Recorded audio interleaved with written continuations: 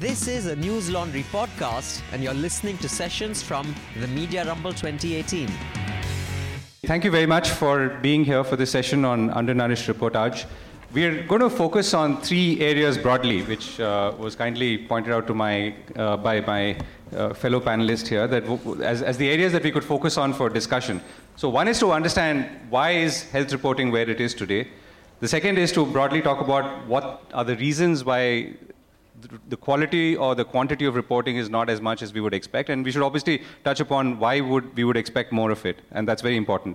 And the third part is really how do we improve it, and in what direction do we improve it? Do we go deeper? Do we go more deeper into, let's say, areas like tuberculosis or cancer, or do we go wider, cover more disease conditions? So that's the landscape that we are covering today. And what I'm going to do is I'm going to ask each of our panelists to speak for about a minute and a half or 2 minutes to define the landscape as they see it from their vantage point. Our panelists have come from somewhat diverse backgrounds. We have Dr. Paul from government, Amy is a journalist, Samar is a journalist, Dr. Ravi is an academician would be the right word, yeah, and Dinesh is a journalist again. So let's talk about it, but I think the key question we're going to address as a sort of the umbrella question over the subset of three that I already outlined is why should we do it?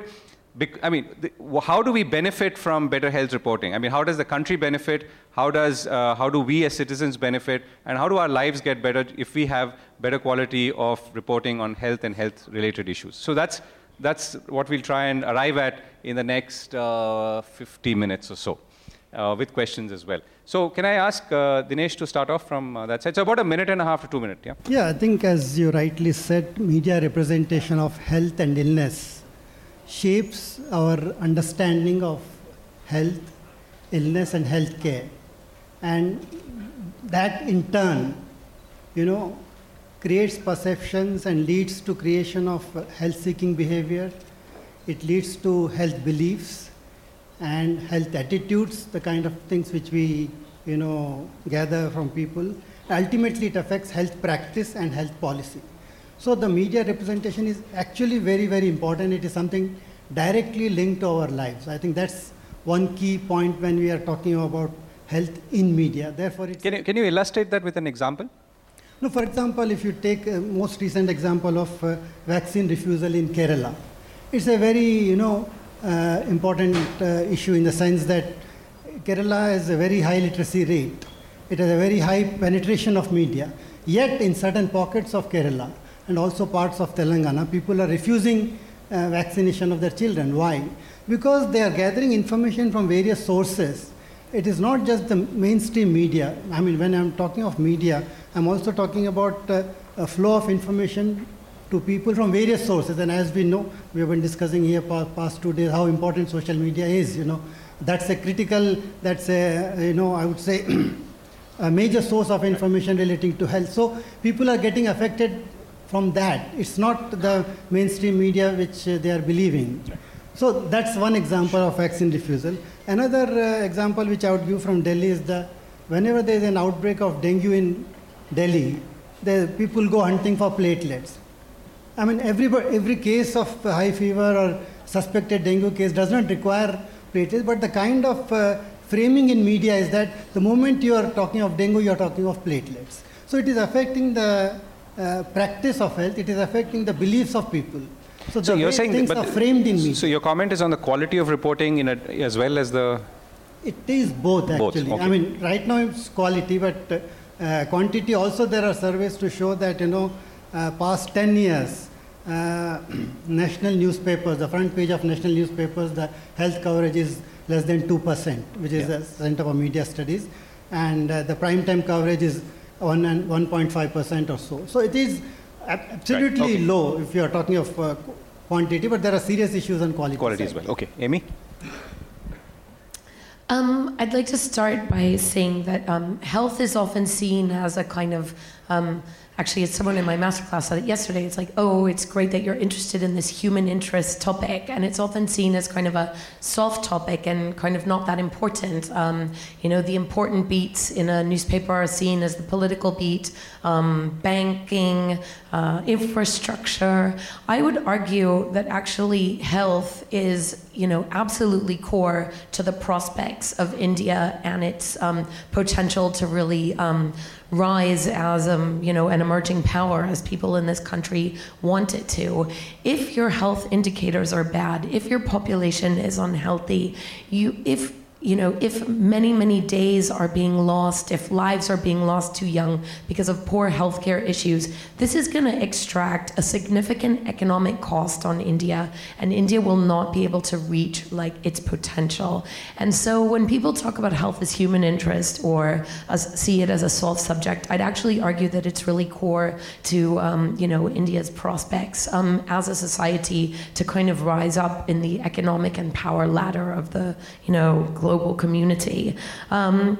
Health tends to be thought of, from what I see of Indian health coverage, it mostly tends to be focused on an outbreak of a certain disease, like a disease has broken out, whether it's dengue fever or chikungunya in Delhi, or the Nipah virus in Kerala, and there's, everyone is upset because there's not enough hospital beds, or, in the case of Nipah virus, actually the Kerala state seemed to have handled, from what I could tell from here, they seemed to handle it really well. It was actually reassuring to see that they could actually, clamp down on a potentially very deadly and scary epidemic and prevent it from spreading. But essentially, health reporting seems to be kind of very reactive, and this disease has erupted, people are upset, what should they do? A few health tips, a few kind of bashing up that the hospitals aren't prepared enough.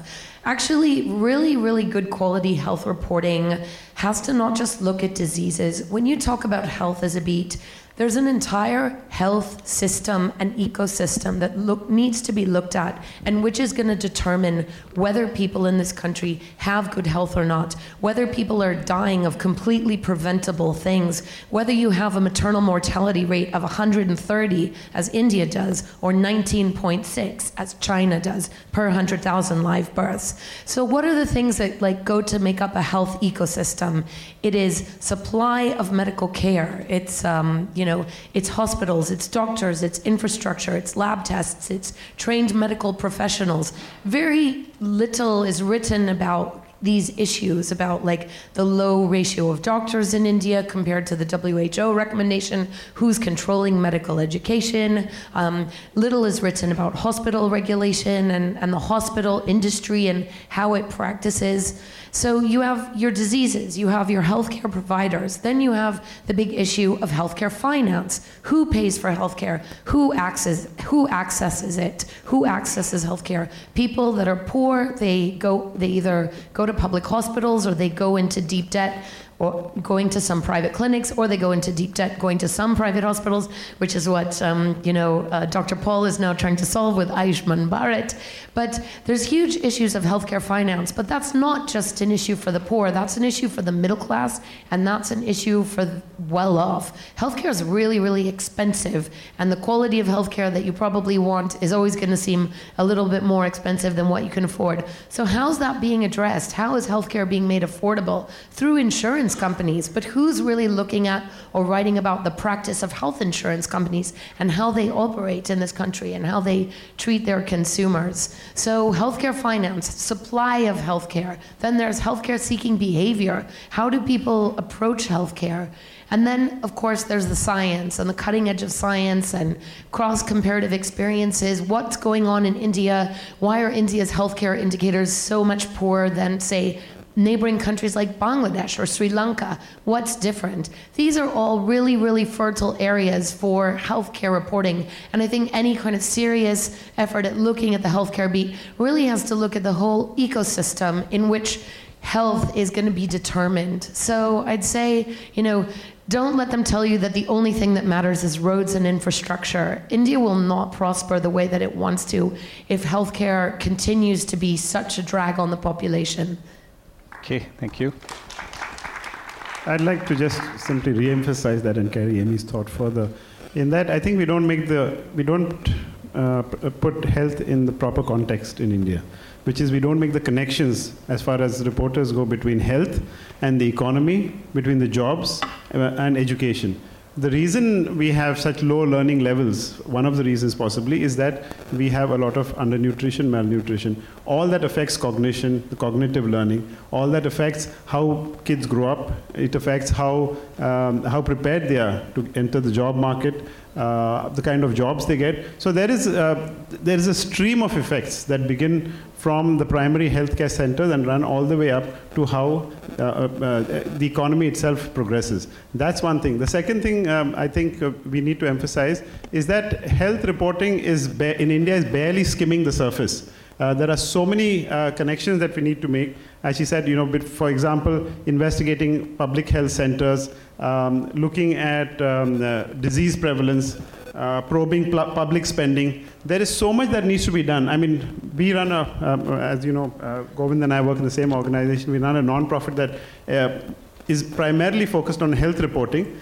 And despite that, we find that we just don't have enough reporters to do what is out there, because there's just so much to report, and we're barely skimming the surface, even though we focus on health reporting. But I think it's pretty positive that this chat is being had in the Stein Auditorium, and the audience and the auditorium is bigger than the auditorium and the audience that was used for fake news. So that's heartening. Shamika. Thank you for this opportunity. First of all, as an economist, I want to reiterate one point, which is no country can develop on the back of poor human capital. And poor human capital includes health and education. Unfortunately, in India, over the last 70 years, our infrastructure investments, while they have picked up tremendously, almost the entire discussion is limited to hard infrastructure. And of course, the entire governance of that. But health and education, as two fundamental components driving human capital, are really not a part of the political discussion, not interested in the media circuits, as a result of which it's really a very self-fulfilling bad equilibrium that we keep getting stuck in. So one thing to remember is that the best minds in a lot of these developed countries go into designing health policies and education policies, because not only do countries spend a lot, not just through the government, but also from the private sector, but that is really what determines the future path of an economy moving forward. So first of all, human capital is fundamental to productivity gains. We need to make that investment, not just within the government and the private sector, but the media really is that vigilant arm which is required for better governance and more priority. But in terms of the design of the healthcare space itself, countries decide on how to structure their healthcare. So the US, for instance, spends 18% of its GDP on healthcare. And they have almost the same health outcomes as Singapore, which spends only 4%.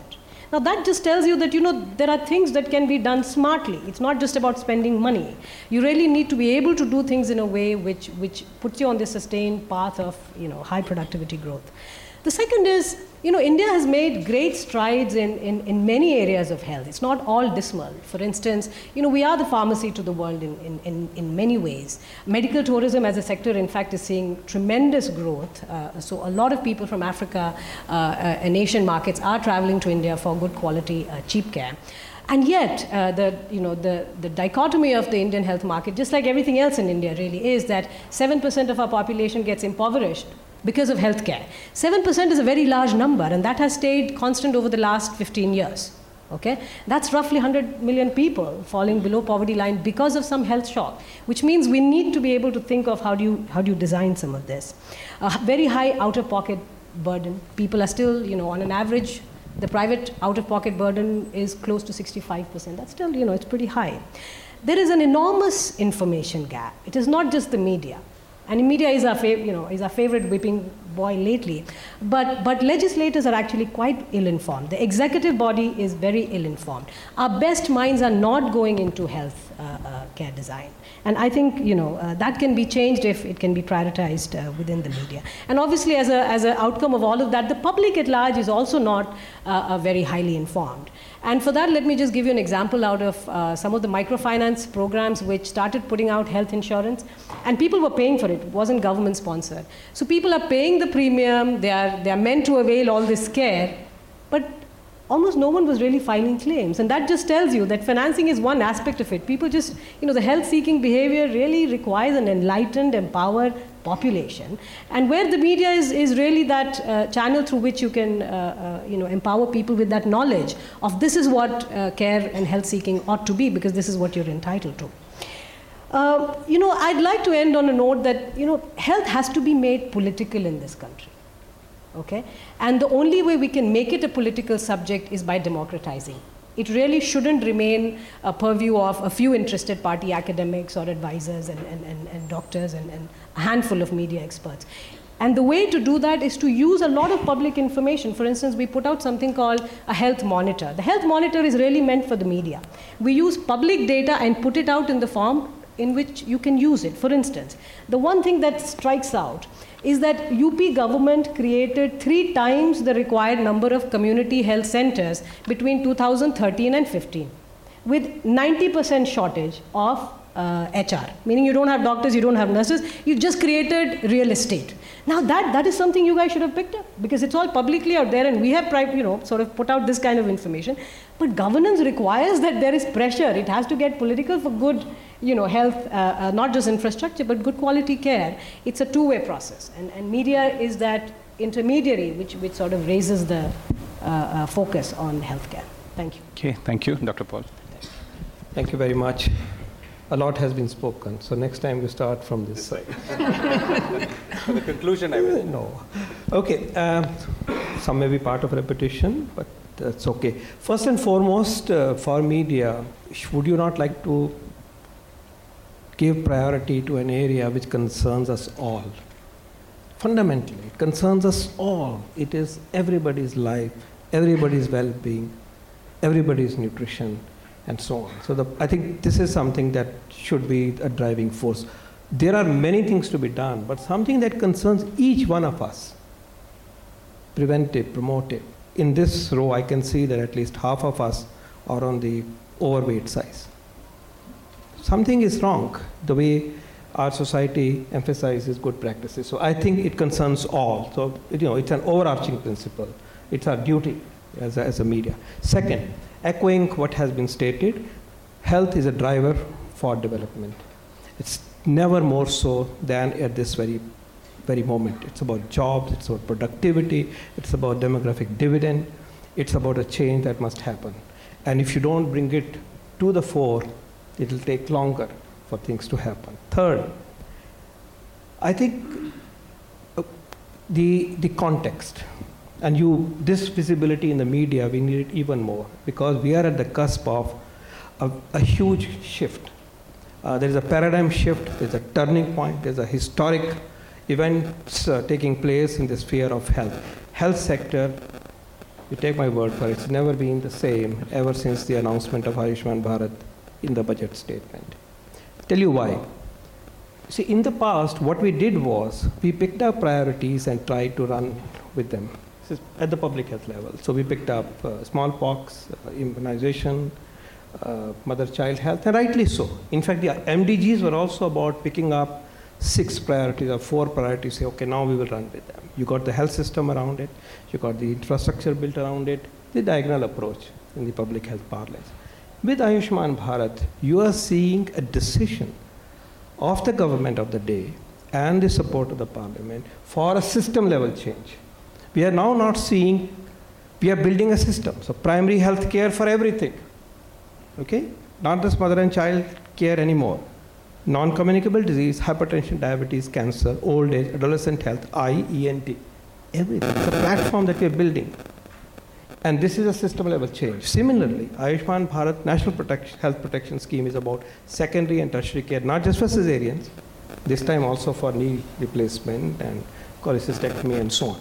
We are at the cusp of a total shift, a transformative stage for health, and I think, therefore, health should be a very visible point. And the last one is that much of health, if you see it along the life course, is about behaviors.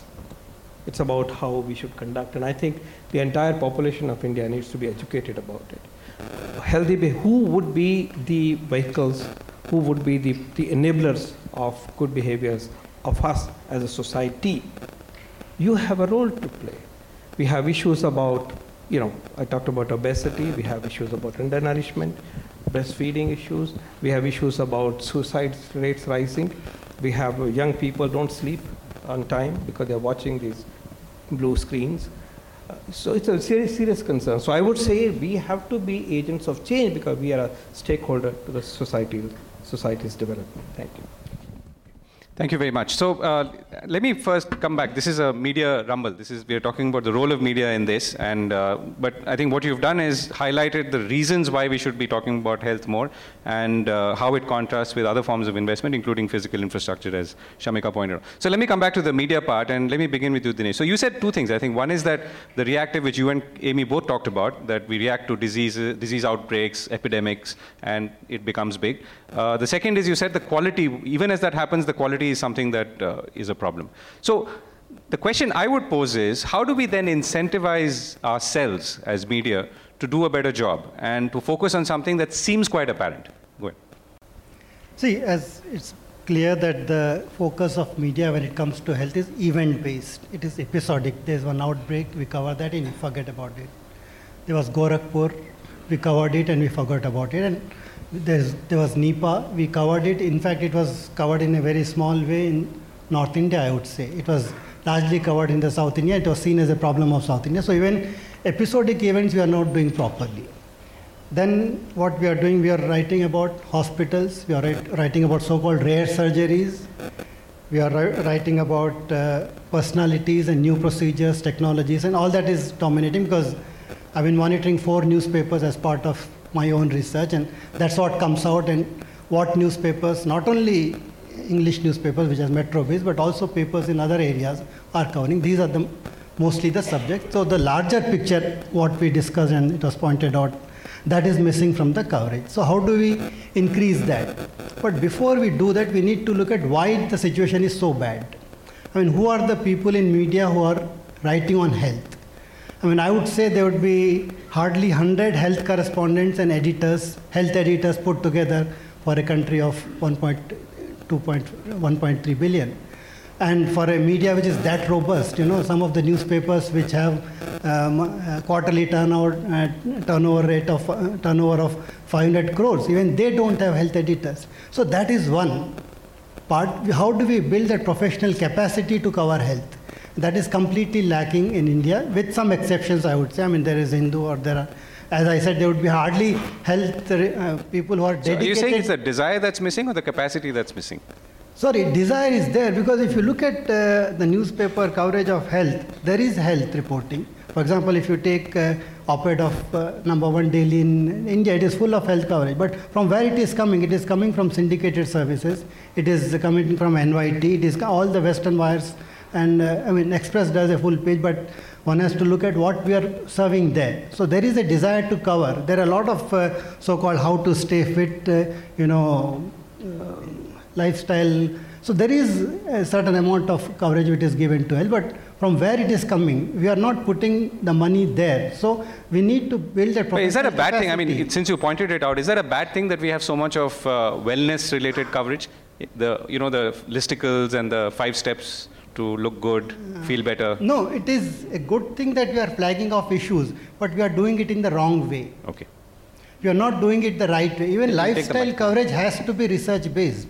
It has to come from somewhere. Okay. What newspapers are doing it, picking up stuff from stray sources which are not backed by research. Okay. I mean, so-called fitness experts who are not trained nutritionists are giving those advices. So even lifestyle coverage has a certain, it has to have a professional... Right. So let's address the first question then. Amy, do you want to go? So what's the incentive and who can provide that incentive and how do we drive that? So I think one problem with healthcare reporting here, and one reason why some of these big issues about the state of the healthcare system doesn't get enough attention in the media in this country, is basically the great, huge, gaping social divide. So English language media newspaper readers and English language TV watchers are essentially they buy private healthcare from decent or even world-class healthcare facilities, and they are kind of checked out of the state of the rest of the country and the state of what other people are accessing. And I think that there is a lack. I mean, actually, healthcare is one of those things that affects everybody. There are huge problems, like in this country, with things like extreme drug-resistant tuberculosis, with antibiotic resistance. And people think that, they're not paying any attention because they think these issues don't affect them. But actually, what's happening in the lower strata of the population will also finally affect people that are in the middle or upper strata. We're not walled off from each other. I mean, in health, as you probably know, one of the biggest concerns globally is about the spread of epidemics and of scary bugs that can hop from, sub-Saharan Africa to the US. And certainly they will hop from backward areas of Gorakhpur to the rich neighborhoods of South Delhi. And I think one of the things that media has to do is actually try to make people care about what's happening in the social, in the lower areas of the healthcare system, and make them realize why, even though they might be able to go to a great private hospital, in fact, the state of these, maybe not so great, overstressed, overstrained public hospitals should be of concern to them, even if it's not, because things that are breeding there will spread. And I think that's one of the incentives. You have to kind of make people see the links. And, if your employees can't access good health care, and if people working in your house can't access good health care, I think people just have to be made to care. And there are things that are starting to affect people that probably never thought they had to worry about stuff. So, they have to understand that the health of the population, even if they have access to good health care, will affect them. And I think that's kind of one of the things that needs to happen to kind of make people realize the linkages, and that the whole society, it's going to sort of, they're all together, and you're not just isolated and immunized from other problems that are kind of breeding. Okay, Shamika and then Samar. No, I don't think I'll let the media get off so easily. I would say, you guys don't invest in the right capacity. You go for fads, you go for easy picks. For instance, even the Gorakhpur, I thought it was a cheap shot that everyone really focused on Gorakhpur, while none of you picked up the fact that Gorakhpur is actually one of the best districts in UP. What does that tell you about the rest of UP? Did anyone bother to look at maternal health, child health, just access to any form of healthcare in the largest state in the country? You're saying more children die in other districts of UP at childbirth? Absolutely. After getting hospitalized? Absolutely. In fact, Gorakhpur is number 12 out of 74 districts of UP. None of you picked that up. And this is public information, by the way. So I would say the media goes for fads. You guys just don't invest energy or resources into, I think, what are the right stories. And Amy, I'd actually like to make another pitch. I don't think it's as simple as a rich, poor English speakers versus non-English speakers. In the southern part of the country, including, places like Himachal, Chhattisgarh, etc., if you look at quintile groups, meaning income levels or asset ownership indices, etc., more than 75% people are going to public care hospitals. So when you have well-run government hospitals, people access them. While in places like UP, Bihar, Madhya Pradesh, Rajasthan, etc., not more than 15% go in any quintile. So it is not true that public care is for the poor and private care is for the rich. Where it works, people actually do go for public. It's a governance issue. So who is really raising these? And governance is it's a job of the society. Right, but I think the point that she's raising is that if I'm the brand manager of a newspaper, and if I feel my consuming market is, let's say, South North Delhi, South North Bombay, then I'm not incentivized to invest or allow my editors to invest in covering what's happening in upcountry. I think that's the point. Market failure, but that's exactly the market failure of public health. You're just responding to markets, which I think is not really the only role of media. Media, when it comes to public health, when it comes to education, you do have a larger role in society. And this is getting to the points that both Dr. Paul and Amy raised earlier. What is the social sector? Not just the government, including the, people at large, social sector. So everything in health and education, gender, these are not things we want to be bothered with. The best bureaucrats do not want to be bothered with these kind of, they want to go to revenue, finance, wherever. It's the same case with the private sector as well. But social sector, we have just reiterated the fact that no country can grow on the back of poor human capital. Illiterate, unhealthy population cannot be the new age India that we are dreaming of. So I think the onus lies on media squarely. What's the incentive? I entirely agree. Before I get to the incentive, let's realize that there is a problem with desire and there is a problem with capacity. In the last, I'll just give you my personal example. In the last 3-4 months, I've had at least 3 or 4 workshops in different parts of the country, in Guwahati, in Hyderabad, and Bangalore, focused specifically on health reporting, nutrition reporting. The thing that struck me in all these rooms was there were about 30-40 reporters usually, most of them either full-time supposedly covered health, which means one person in a bureau, one person in a newspaper, or maybe one person in a television channel, maybe part-time. So they were supposedly the people who were interested and who were experts. And yet, in Guwahati, for example, I started telling them, as you know, Assam has one of the worst health records in India. Infant mortality, maternal mortality, it's all down at the bottom. And then I was comparing them to some other countries and how different Kerala and Goa are and how dramatically different that is. The first thing that I saw in the room was that all the reporters were picking up their phones and taking photographs of all this data. I said, wait a minute, this is all things you should know about your own state. But this is the state of affairs. And many of them finally then on one-on-ones would say that, our editors are not interested. They said, we don't want to know this thing. What is it? So I try to tell them that it is of course incumbent on you to make your editors interested, because it's not a question of these are boring issues. These are boringly told stories. So we are telling these stories very boringly. There is a fundamental problem in the way we are telling these stories. And we are doing a hash job of health reporting, frankly. The other issue, of course, related to what she said, is that sorry, what? No, go ahead. The other issue is that all of them in the north, when I hold these workshops, there are the junior-most reporters who pop up. When we did this workshop in the south, they did a workshop for editors popped up from in Bangalore. We did a workshop. They came from Tamil Nadu and Kerala, especially. They were all editors. Some of them were editing health magazines.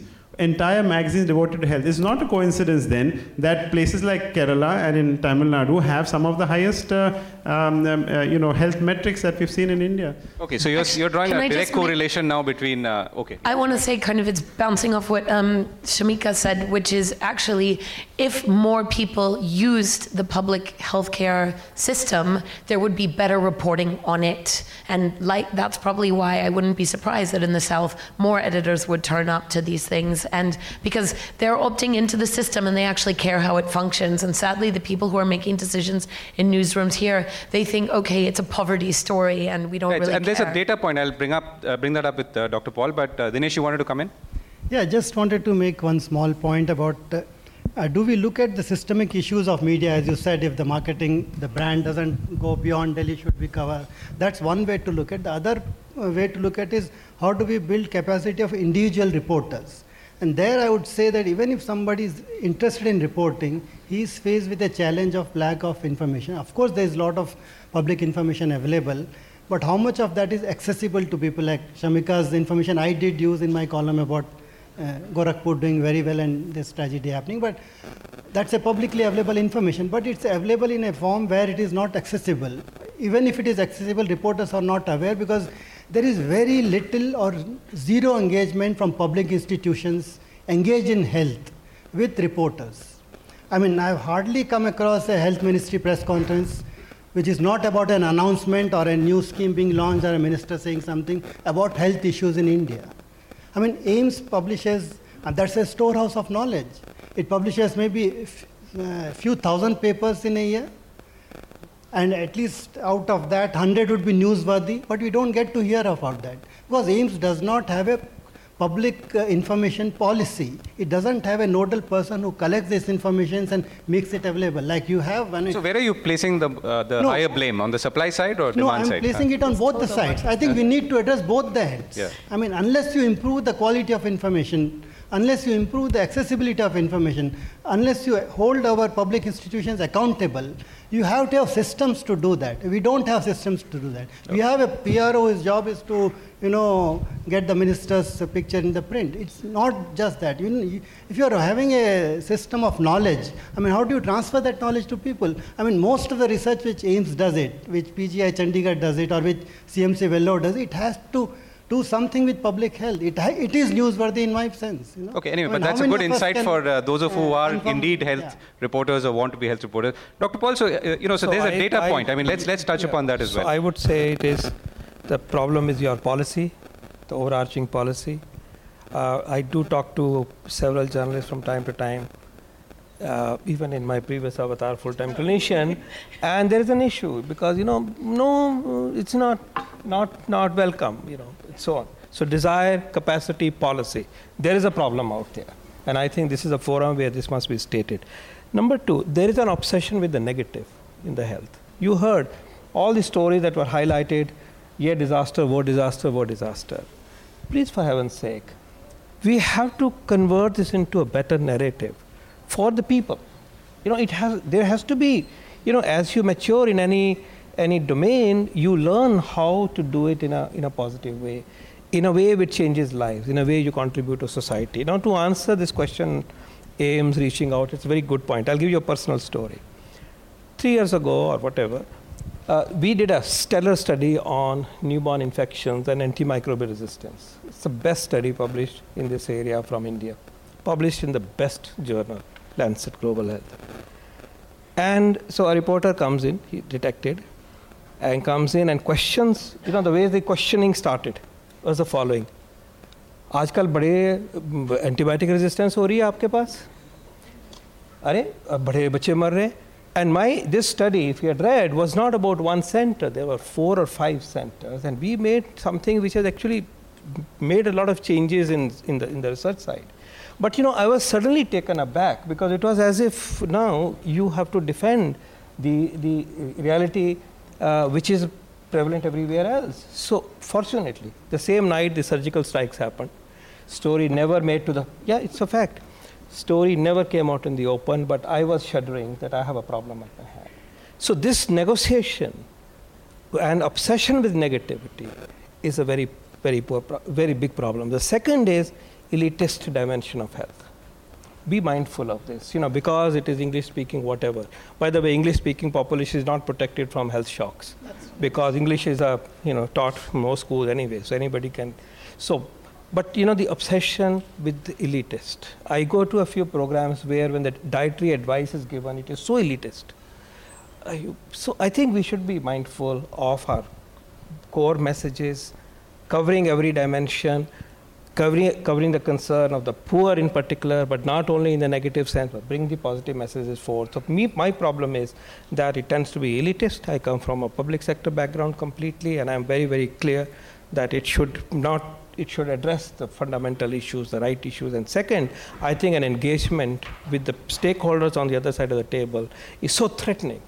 I wouldn't stick my neck out ordinarily.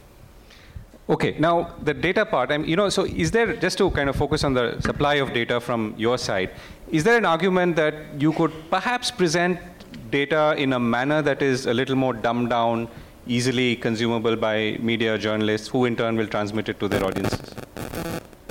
Every country goes through this discussion. So, is there an argument to say that maybe the government, Niti Aayog, for instance, could dumb down data specifically, maybe the good data, as you said, and give it to journalists, health reporters, who in turn will hopefully transmit it to their audiences? So the question is, have you done the best job, or do you think you could do a better job? No, I think you're making a valid point that, as you correctly said, are we doing enough from the side of the health sector, including AIMS, including the ministries, including Niti Aayog, to be able to reach out with appropriate data, with concerns and stories that are relevant in the broader perspective and so on.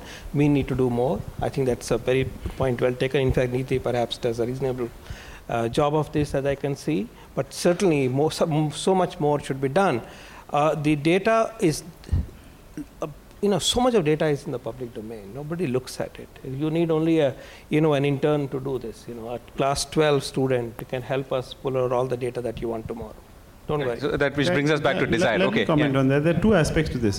One is there's no question the data is out there, When I look at it talk to journalists, many of them do not know SRS data, NFHS data, that's fine. That's one bit of it. There's no question about it. I am the first person to say, yes, there's a problem with the way journalists do it.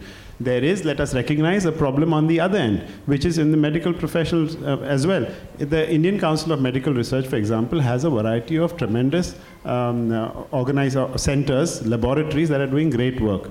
And again, I say this simply because I've done a series of 3 workshops with the directors of these centers. And the first thing that would happen in the first half hour would be immediate hostility. Oh, you in some way, you represent the media. This is what they did in so-and-so. Yeah, this is what they did in so-and-so. What is the point of even talking to you? Once it starts, those conversations continue, then other things start coming out. Because when I go into their websites of all these places, they have fantastic studies, they have great information and great data. But where is that? They said, oh, that we are not responsible. You should talk to the health secretary. They are the ones who are the bosses. They have to decide. So they're in the process currently of revamping that entire health system. That was supposed to be the outcome of these discussions. But that has not happened. There is a tremendous amount of data. There's a tremendous amount of research that does not get out at all. At all. It's just lying there. It's available. Journalists have to mine it. We don't know where to look at it, because if you land at the website of any of these organizations, the first thing you see a photograph saying, this is this week's Swachh Bharat program, and this is what was done. The directors, they're sweeping or something. You have to go into links and further into links, and then you start finding the peer-reviewed papers. There's a problem on both ends. Right. Okay, so we've established the demand and the supply side. We're also running out of time and time for questions. Yes, please. My name is Arundeep. So my question is to Dr. Ravi and Dr. Paul. So, Dr. Ravi, you mentioned that, health has to be political, so be it. I'm going to ask a politically loaded question. I have a very specific question about eggs. A lot of, most BJP-ruled states, except for one, don't give kids eggs in midday meal schemes or in Anganwadis, right? And eggs are pretty much a powerhouse of nutrients that you need for cognitive development, as he mentioned earlier. So as a member of the Economic Advisory Council to the Prime Minister, who's from the party that is not giving eggs to these kids, and as a permanent member of the Niti Aayog that advises the government, how important are eggs to you? Okay, we're talking about media reporting of health and not eggs, but we'll come back to it in a moment. Huh? Let me get the questions relevant to this discussion first. Yeah, go ahead. My name is Augustine. I have struggled with the same issue for many years in UP and Bihar, and can certainly vouch for Gorakhpur being a better district. I want to flag actually 3 issues. Number one. One question. We're very short on time. Okay, yeah? I'll make it one. Yeah. One issue that we have not flagged at all is media schools.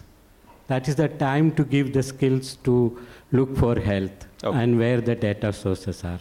Okay. Will you allow me for one more? Okay, go ahead, yeah. Name 10 media-friendly doctors in India, other than Devi Shetty. Okay, one right good point. Yeah.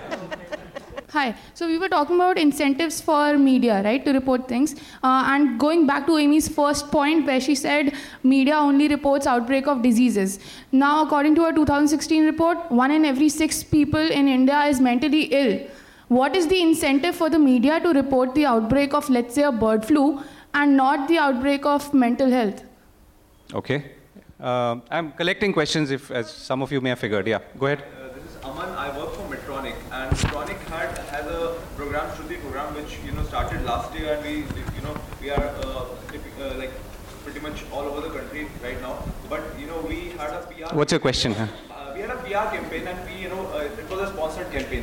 No media house picked it up. We had a PR campaign with Indian Express. We ran on what? On what? Can you? On ENT device called Shruti, and this is a community screening device which we have launched, and it's like we are in talks with Ayushman Bharat as well and also NPPCD, National Program for Prevention and Control of Deafness. Okay, got it. Okay, so let me come back. So eggs. Eggs. I'll take it. Well, my advice. Dietary preferences are very much an individual choice. When it comes to children's nutrition, I do think eggs should be encouraged.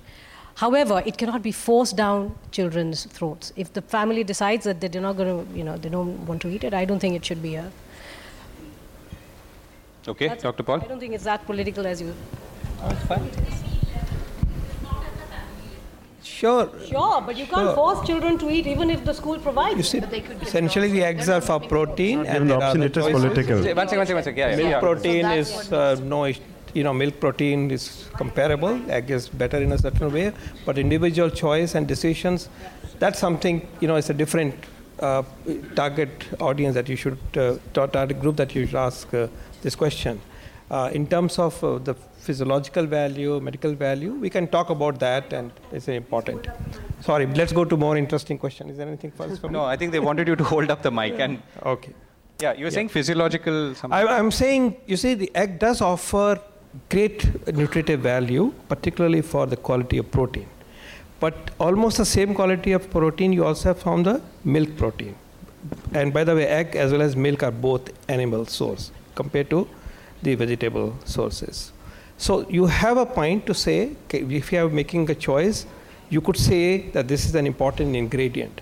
But to provide that on scale is a decision of the state government, and this question should be therefore directed to them. Okay, next question. Hi, I just have one question, that there is over-dependence on data for the journalist and on case studies, or data which is perhaps not much accessible to journalists or to people who provide the data to them. There are lots of other story angles. There is a lot of misinformation. There is a lot of cynicism regarding healthcare facilities and healthcare hospitals and practices, which are not, like newspapers are an awareness platform for the larger group. Why can't more newsprint and news can be focused on countering misinformation that is prevalent in the health scenario? Okay, that's a point that Dinesh started out with as well. Anyone else? Yeah. Good evening, everyone. Ma'am, as you rightly pointed out that America spends 18% of its GDP on healthcare, but the results are only at par with Singapore, who spends only 4% of its GDP. So, I mean, you want to say that it really wants to cut down on its expenditure, or the smart expenditure is missing? Absolutely. You have the answer. You don't need me to answer. Okay. And in India's scenario, what should be, how much should it be raised, the expenditure, as a percentage of GDP? What should be that ideal? What should be the ideal? I mean, if we are at 1.8, what should it be? Well, we already have a commitment to increase it significantly in the next 5 years. So I think that meeting that itself would be a tremendous. What is an optimal? Well, optimal would be obviously much higher. And I suspect that is natural, that is unavoidable. As the economy progresses, demand for healthcare will rise and the spending will increase. Right, so we've run out of time. Thank you very much all for being here and participating in a very critical discussion. I think we've had some interesting points on why we should be doing better health coverage, how potentially we can incentivize it, and more importantly, how can we also create the supply side push to, with good data, more insights, more stories. And finally, of course, the responsibility is on all journalists, all of us, to start looking at some of these sites, whether it's the All India Institute of Medical Sciences or maybe the Niti Aayog, and dive deeper, go beyond the photographs of ministers sweeping and collecting awards. And you'll surely find something interesting. It's about time we did. Thank you so much. All the News Laundry podcasts are available on Stitcher, iTunes, and any other podcast platform. Please subscribe to News Laundry. Help us keep news independent. To catch all our podcasts on news, pop culture, current affairs, and sport, visit newslaundry.com. Follow us on Facebook, Twitter, and Instagram, and subscribe to our YouTube channel.